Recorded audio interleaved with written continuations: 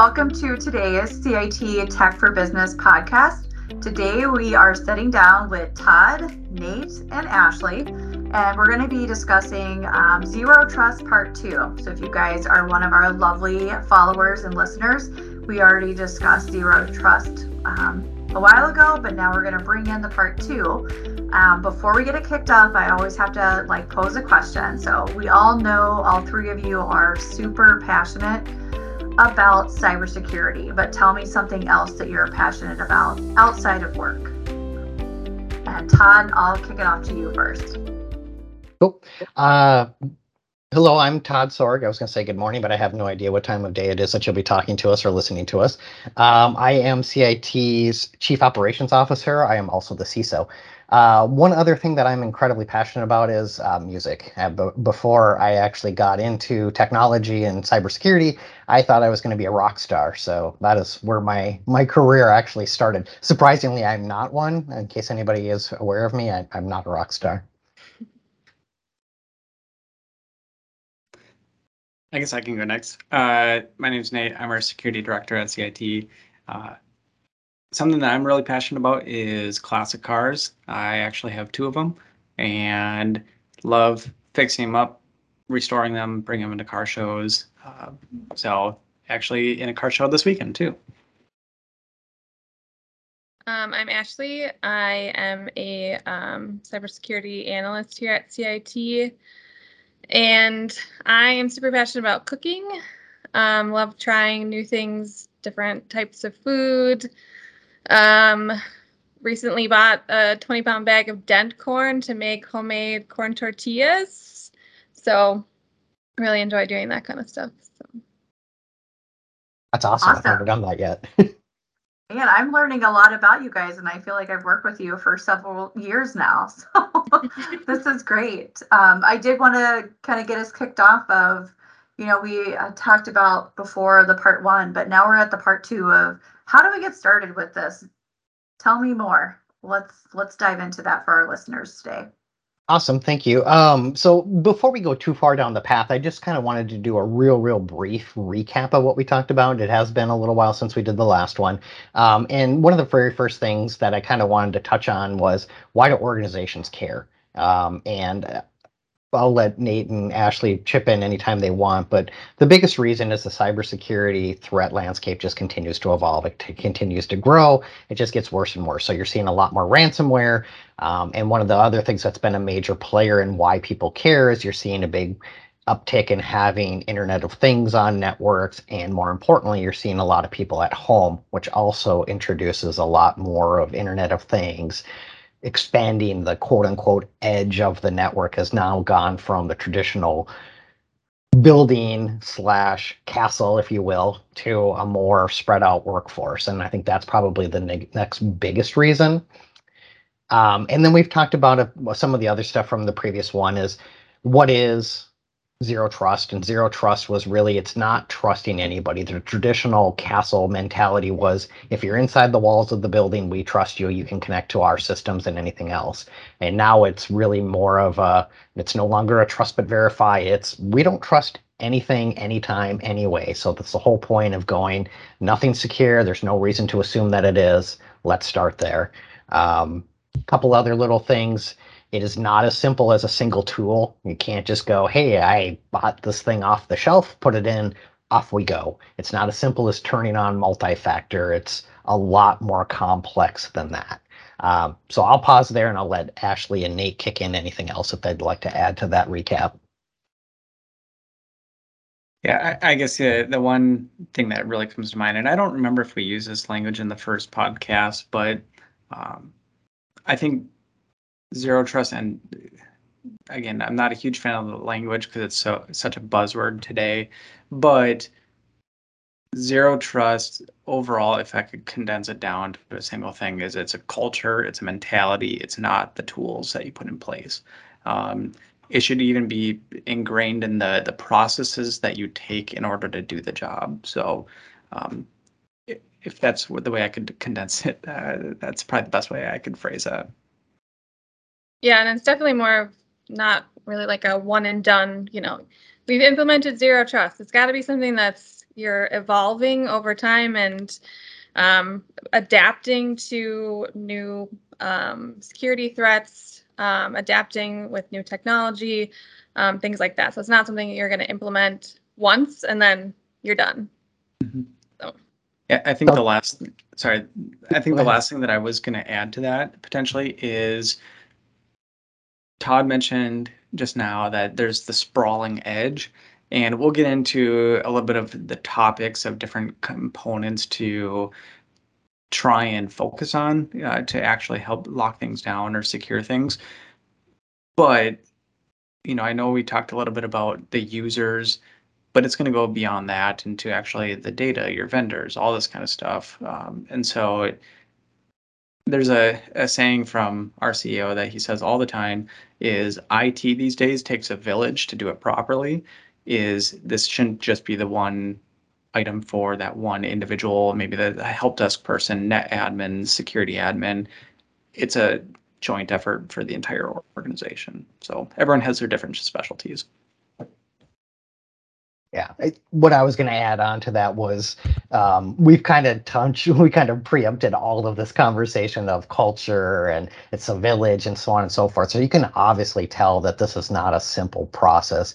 You don't just buy something off the shelf, implement it, off you go. So long story short with this, really what we're talking about is here it comes. It's a journey. So the question today is, how do you even get started? And it's a great question.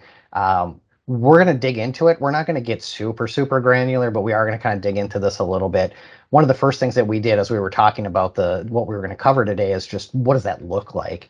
And one of the things that we wanted to cover in particular is we would suggest that, as it was preemptively said, is this is a big deal. So this should be treated like it is a full-blown entire organization project.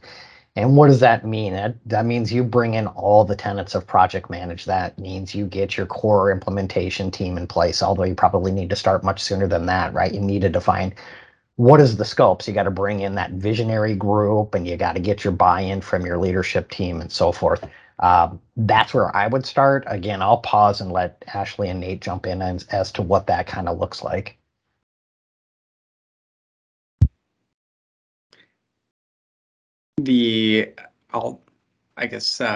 Ashley, feel free to chime in afterwards with some of maybe the work that you've been doing with CIT over the last couple of years. But in terms of the big project, this has been a multi-year effort, even for CIT. We've been talking about Zero Trust, or that concept and culture that we want to adhere to.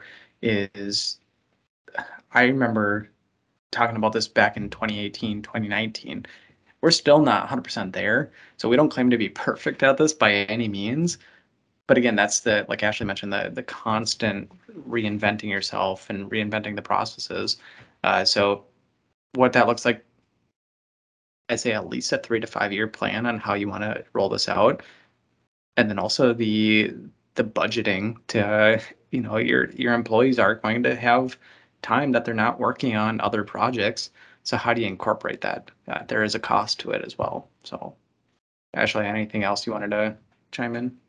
Yeah, you definitely need to consider before, deploying anything that affects users, what that user implementation is going to be like. A lot of times when we do these types of projects, we're rolling something out like an identity and access management solution.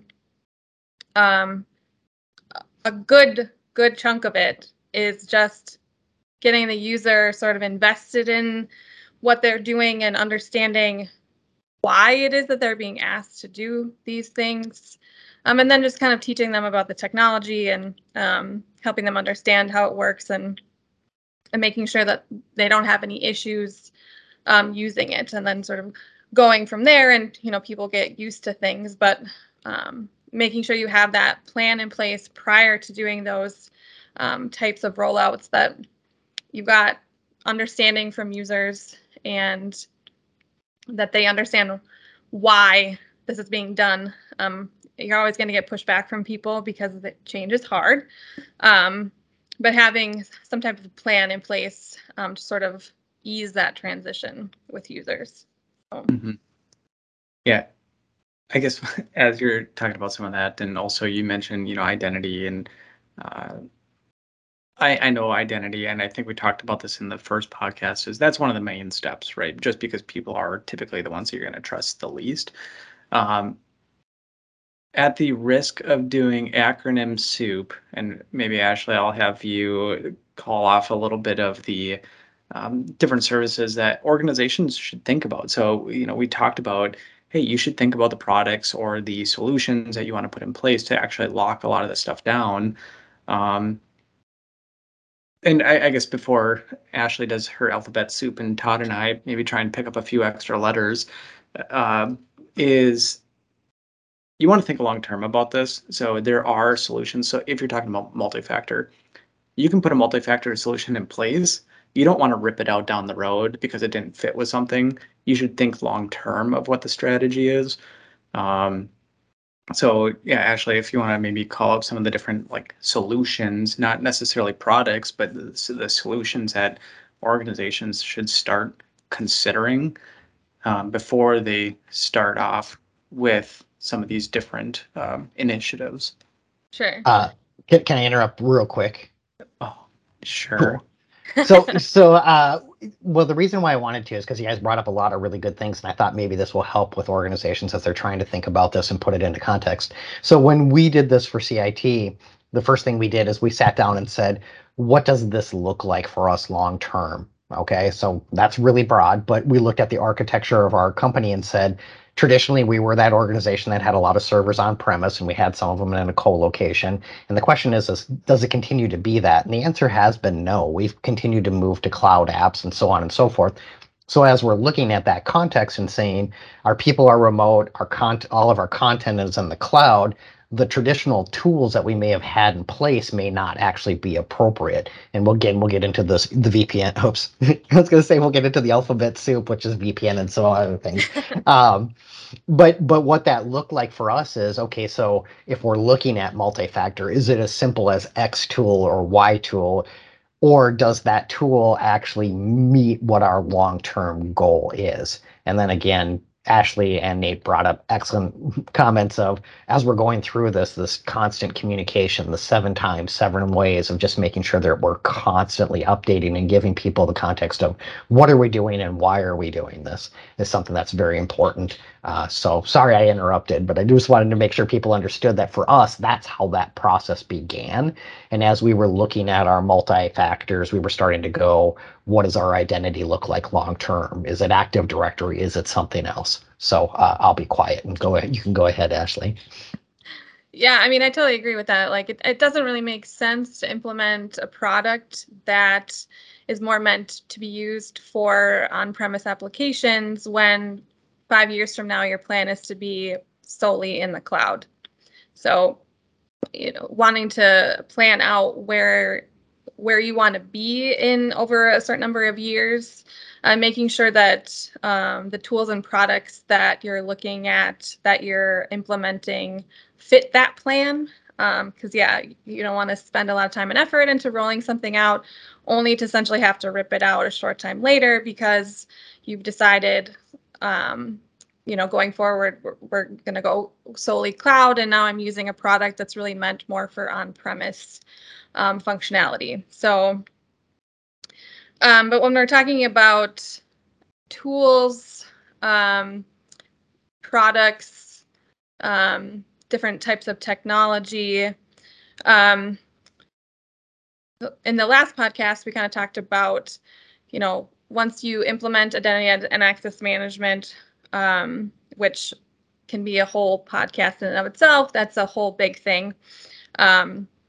You really start moving into more of the context-based analysis. So looking at various different signals that you're collecting via various tools, some which cover multiple sections of that sort of context space that we kind of went through. I think it was user context, application context, device context, location context, network context. So implementing tools, here's the alphabet soup. So like a CASB or a SASE in terms of a network context. So any type of ZTNA, Zero Trust Network Access, an MDM solution. So for device context, where we're looking at and deploying different applications, software to devices using an MDM solution like Jamf, like Intune, things like that. So obviously you're looking at a lot of different tools that are going to be some which cover a wide range of those contexts, but some which are kind of niche and are specific to certain types of data that you may be wanting to pull in. You know, tools like an EDR solution, a SIM solution, pulling in some of that more that risk-based information.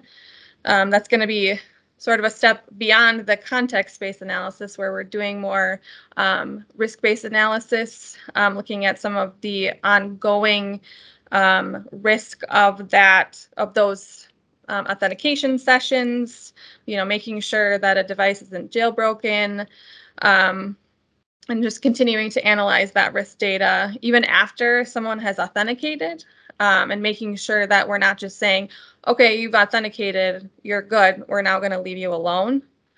We're continuing to look at that information. So if something changes, we can say, hey, this is different now. This is not good.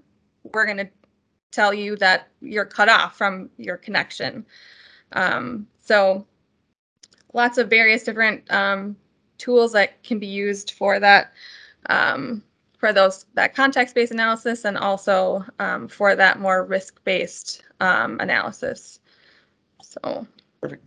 I'm going to let Ashley get a drink of water there. So I'm going to pick up a couple extra letters again on the alphabet soup. I know there's a couple floating.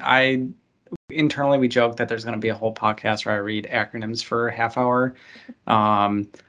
So maybe keep in tune on April Fools or something like that. But quick other things, and then I'm going to kind of condense that down a little bit further and say, here's the areas where people tend to go wrong, they implement the wrong solution, and it's a lot of work to redo. So some of the acronyms that I don't believe Ashley mentioned: a SIM collects logs, some type of application whitelisting tool, a web app firewall or WAF, vulnerability scanners, network access control, mobile application management, privilege identity management, privilege access management, data classification policies. There's a lot of other tools out there that you can bring into the collective strategy. However, I'd say the ones that most people go wrong on and have to rip it all out is identity and access management, which we're going to get to. That's why that's our number one recommendation to start with, and mobile device management, and how you actually control your assets within the environment. If you have some type of mobile device management solution, it doesn't matter if you're going on-prem or on more of a SaaS solution, you can still implement Zero Trust. It's just different tool sets. So just from the MDM standpoint, I'm going to throw out a couple names just because they are widely known: MDT, SCCM for the more on-prem, Intune, Jamf, like Ashley mentioned. You really do not want to have to redo how you manage all of your devices and push it out. That is a ton of work. Most of the other ones you can rip out pretty easily, but identity access management, mobile device management, you need to get right off the bat. So I guess the last thing that I had, and maybe I'll turn it over to Todd for some comments before we move on, is there's a lot of stuff here, again, that we can't stress that enough, but there's a couple frameworks that you can at least start with. So if you don't know where to start, use something that already exists, right? You don't reinvent the wheel. So Todd, Ashley, I don't know if there's anything else that you had, but Taryn. I would say one thing that's kind of good to note is there are, like I sort of alluded to, I guess, a little bit, But there are certainly tools that you can implement that cover a wide range of things. So even like an identity access and access management solution that then can provide certain types of context-based analysis. So when you're looking at certain tools, just kind of being able to go through and determine, okay, what context-based abilities does this tool provide me in addition to certain identity and access management tools as well. So it's kind of nice to look at some of those tools that are more wide-ranging and overlapping. So you're not having to deploy tool after tool after tool after tool they're very specific to their little niche. So. Cool. Yeah. So one of the things that I kind of wanted to touch on is we covered a ton of ground there, and I actually love the idea of the acronym thing. At first, I was kind of like, I'm not really sure, but now I'm thinking if we put in a little ding and then had a definition for each acronym we threw out there, I think it would be fantastic. So we'll pause the video every time we've got an acronym we slipped in. Circling back to a couple of the things that we did is because there was so much there when we talked about putting together the scope of where do you go and where do you find out where we're coming from. Ultimately, what we're talking about is trust. What do you trust? Who do you trust? When do you do so? So some of the core takeaways are we jumbled it up a little bit. In my opinion, one of the very first things you need to do is you need to figure out what your asset management is. And more often than not, that's your JAMP, your SCCM, WSUS. A lot of other partners may use a tool like an Automate that comes from an MSP or something like that. That's the core of what are the things that are on my network? What are the things that are connecting to my systems? And then ultimately, like we said, it's almost all identity. How do I identify that? How do I assure that it is the person that they said they are? And how do we move forward from there? And then the last piece, so that's kind of why we talked about it in that order, where we're like identity is number one for us. Is if you can't identify who the person is, what the device is, and where it's connecting from, you can't implicitly trust it. And if you can't trust it, it shouldn't be on your network. You kind of have to start there. But as you're going through this process, again, doing those tenets of project management, you should always have that component of life cycle in it, right? So you get a portion of the way of the implementation, and identity and access management, as Ashley alluded to, is it's going to be another podcast. It's just too big to not be. But there's components of it where you say, how do I do this one piece? You implement that piece, you pause and go, okay, what's changed? Has the world changed? Has security changed? Are threats different than they were before? What do we now know that we didn't when we started this process? So that whole life cycle is something we absolutely want to keep in mind as we go through this. I do have a question that I kind of want to throw out there for the group too, but I think Tara had a comment, so I'll wait for that comment first, and then I'll circle back with my super great question. Well, I have a super great question too, that I think, but just as that's talking my about question. I'm like over here, okay, I'm eating the acronym soup, I got it. But a lot of times I think too, cybersecurity can be overwhelming because you guys went through all these acronyms and you're like, hey, there's a lot of frameworks to follow. But if I start with one, of the frameworks, is that going to be enough? Because we talk about it's ever changing. So if I do that, then where do I go next? And, kind of the logical step. And, talk to me about CIT. Where can they, come into play to help me? Because if I'm, one of a potential customers and I'm, overseeing IT and I know I need to get these implemented, but how can you guys help me get through all of this? Because I'm like, all right, which acronym do I need to check off the list to make sure I'm adhering to all of that? Yeah. Right off the bat, I'm going to call out NIST. NIST is government sector.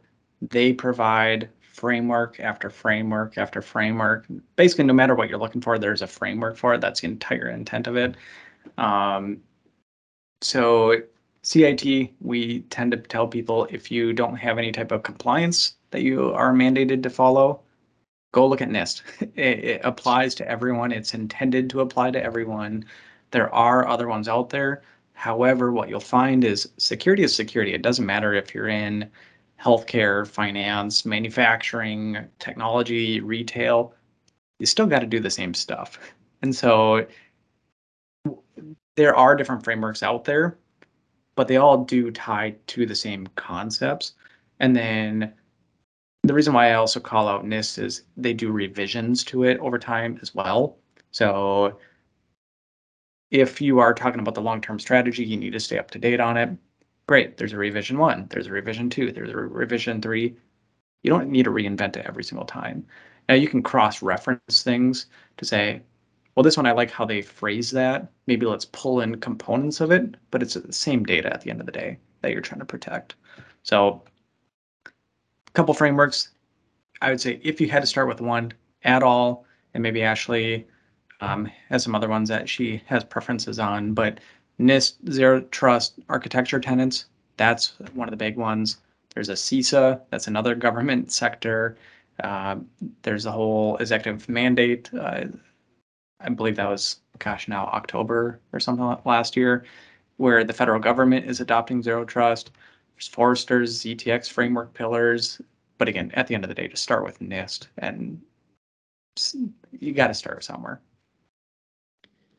Yeah, the CISA one is the one that I feel like is well laid out, but like the word framework suggests, it's not so specific that it's constantly needing to be updated. It's written broadly enough so it can be used as sort of a, I guess, a map for all types of different organizations. So it's not so specific that it needs to be updated every other week. So.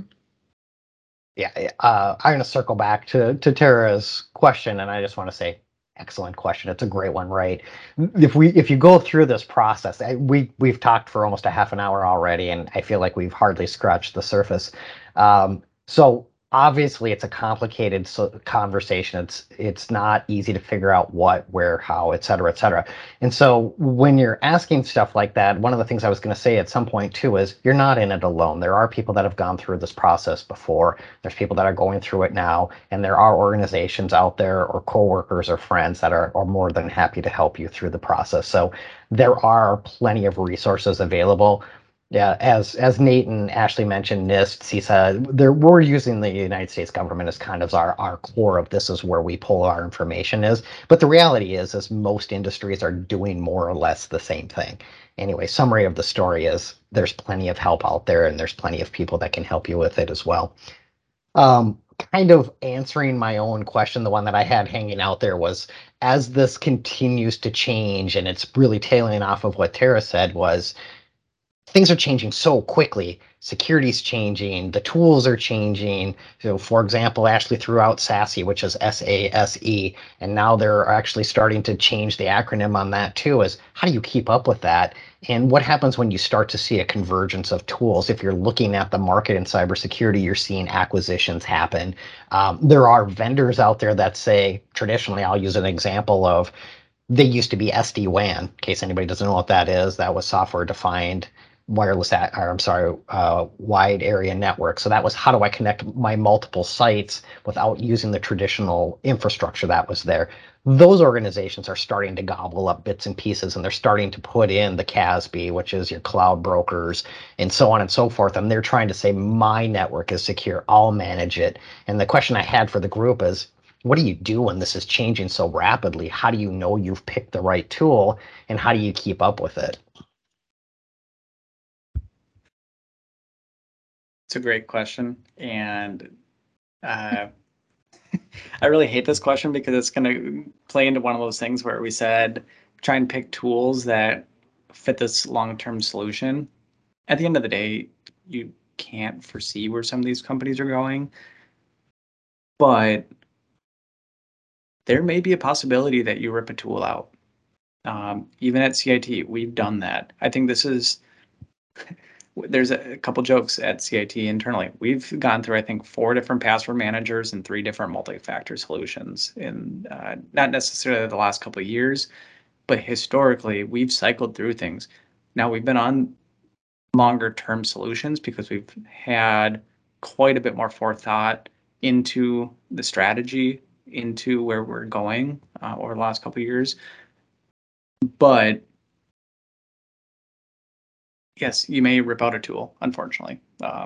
It's just one of those ones where if the strategy has changed, you need to be able to shift to keep up with the strategy. If a vendor is falling behind and not meeting what your strategy looks like, that's not the vendor for you, because it's only going to slow you down. So I'm not an advocate of just rip and replace all the time, but it will happen at the same time. Sometimes it can be helpful to just take a look at the types of technology that certain tools are using. If you've seen that a particular technology that something is using has been around for 20 years, and now slowly a new type of technology is replacing it, you can kind of see the writing on the wall that, okay, well, maybe down the road, this is not, this 20-year-old technology is probably not something that's going to stick around forever. And so being able to sort of take a look at some of those tools and obviously see how they fit in with what your plan is, but then taking a look at those technologies and seeing, okay, in 10 years, is this still going to be viable? So. Yeah. So to wrap that up, just my feedback on it as well is I agree with everything that both Ashley and Nate said. Is the reality is tools do change, threats change. For example, a couple years ago, everybody was like, antivirus is gold. I don't have to worry about it. It's not anymore. It just isn't. So that's kind of the way things are. So how do you address it? I kind of mentioned it before. One of them is you keep doing that refresh of where are we at today? How did that go? What did we learn that we didn't know a couple days, couple months ago?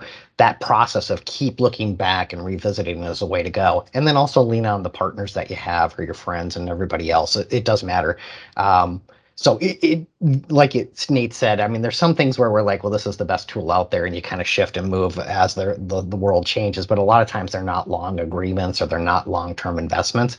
So just doing the best you can, doing the research, finding the resources around you that help you make that. What is the vision? What is the strategic objective? And connecting the dots for you is great too. Which, hey, by the way, we've got podcasts for that too. I guess I had one final thing, just riding off of Todd, and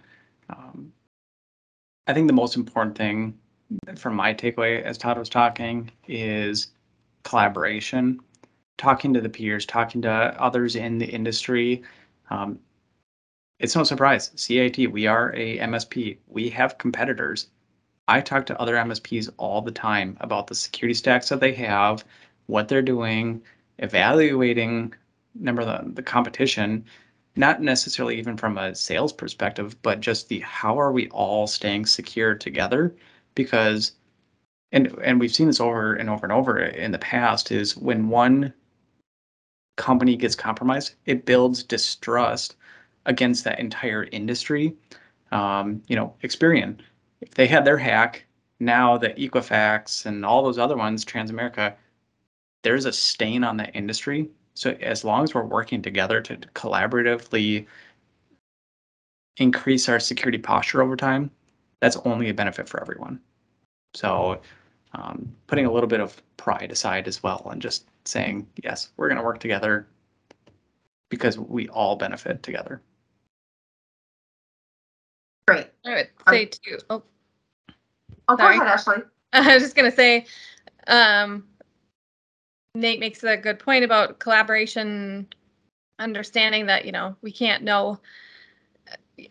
Security is a very complicated thing. There are tons of different domains, different technologies. It continuously evolves. And, you just kind of have to understand that you're not going to be able to understand it yourself most of the time.